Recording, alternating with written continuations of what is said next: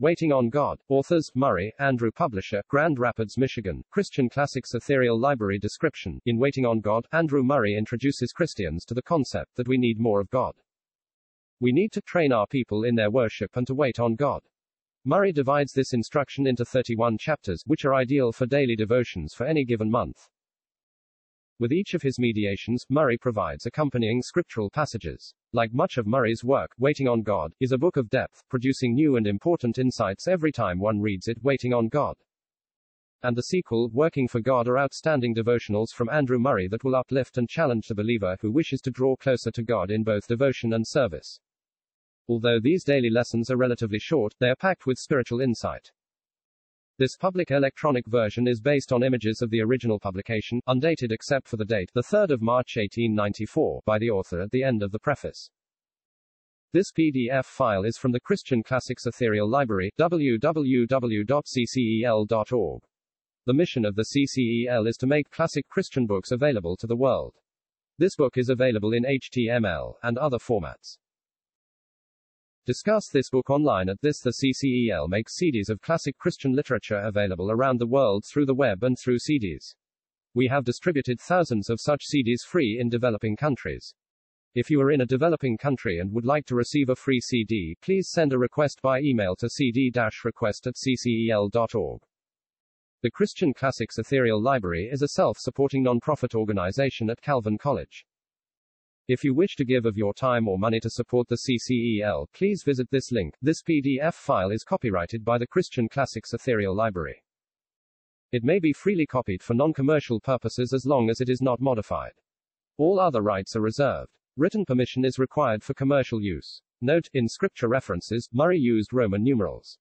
For the sake of the modern reader, these have been converted to Arabic numerals in the following public domain text.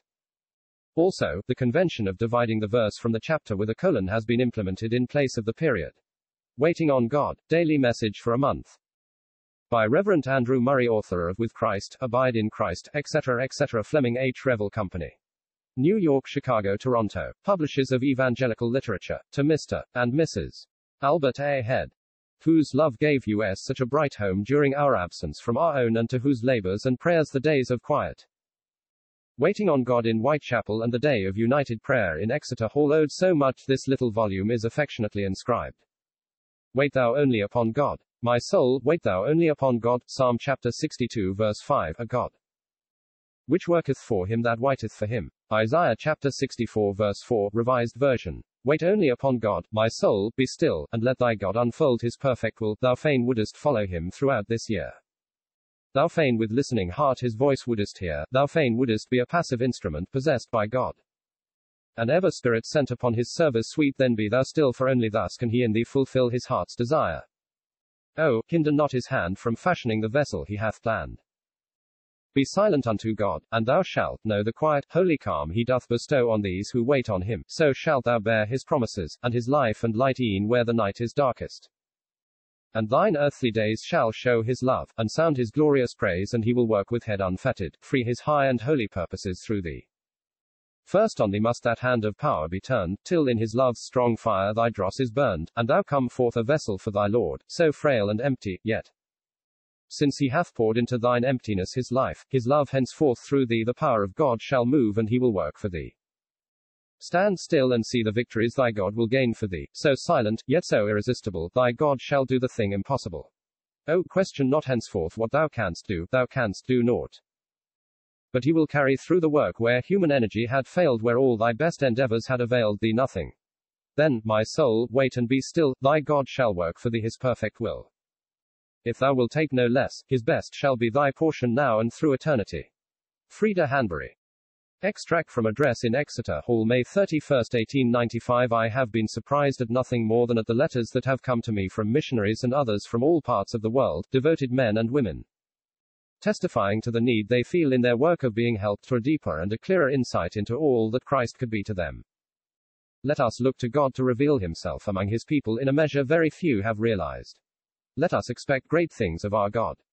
At all our conventions and assemblies, too little time is given to waiting on God. Is he not willing to put things right in his own divine way? Has the life of God's people reached the utmost limit of what God is willing to do for them? Surely not. We want to wait on Him, to put away our experiences, however blessed they have been, our conceptions of truth, however sound and scriptural we think they seem, our plans, however needful and suitable they appear. And give God time and place to show us what He will do.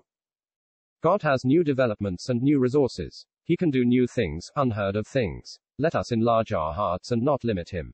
When thou camest down, thou didst terrible things we looked not for, the mountains flowed down at thy presence. Preface. Previous to my leaving for England last year, I had been much impressed by the thought of how, in all our religion, personal and public, we need more of God. I had felt that we needed to train our people in their worship more to wait on God, and to make the cultivation of a deeper sense of His presence, of more direct contact with Him, of entire dependence on Him, a definite aim of our ministry. At a welcome breakfast in Exeter Hall, I gave very simple expression to this thought in connection with all our religious work. I have already said elsewhere that I was surprised at the response the sentiment met with.